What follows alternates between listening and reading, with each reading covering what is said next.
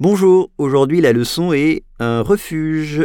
Le quartier parisien de Montmartre est connu pour ses artistes et cabarets datant des jours anciens, quand il était un refuge pour des gens comme Van Gogh et Picasso.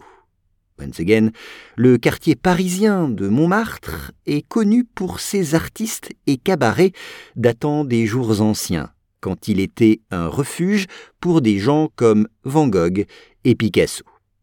On commence avec le quartier parisien. Le quartier parisien. Alors un quartier, c'est une zone, area en anglais. Une zone, un quartier. Exemple, dans mon quartier, il y a 3 boulangeries différentes. Dans mon quartier, il y a 3 boulangeries différentes.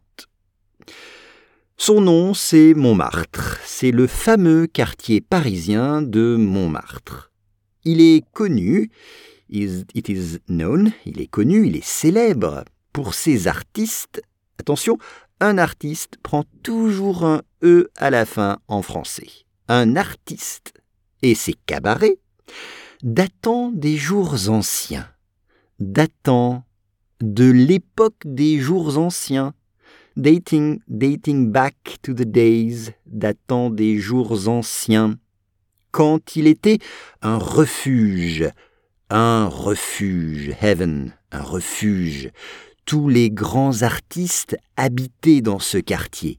Ils aimaient y vivre et y travailler. C'était un refuge pour des gens, donc pour des personnes, pour des artistes en fait, comme Van Gogh ou Picasso.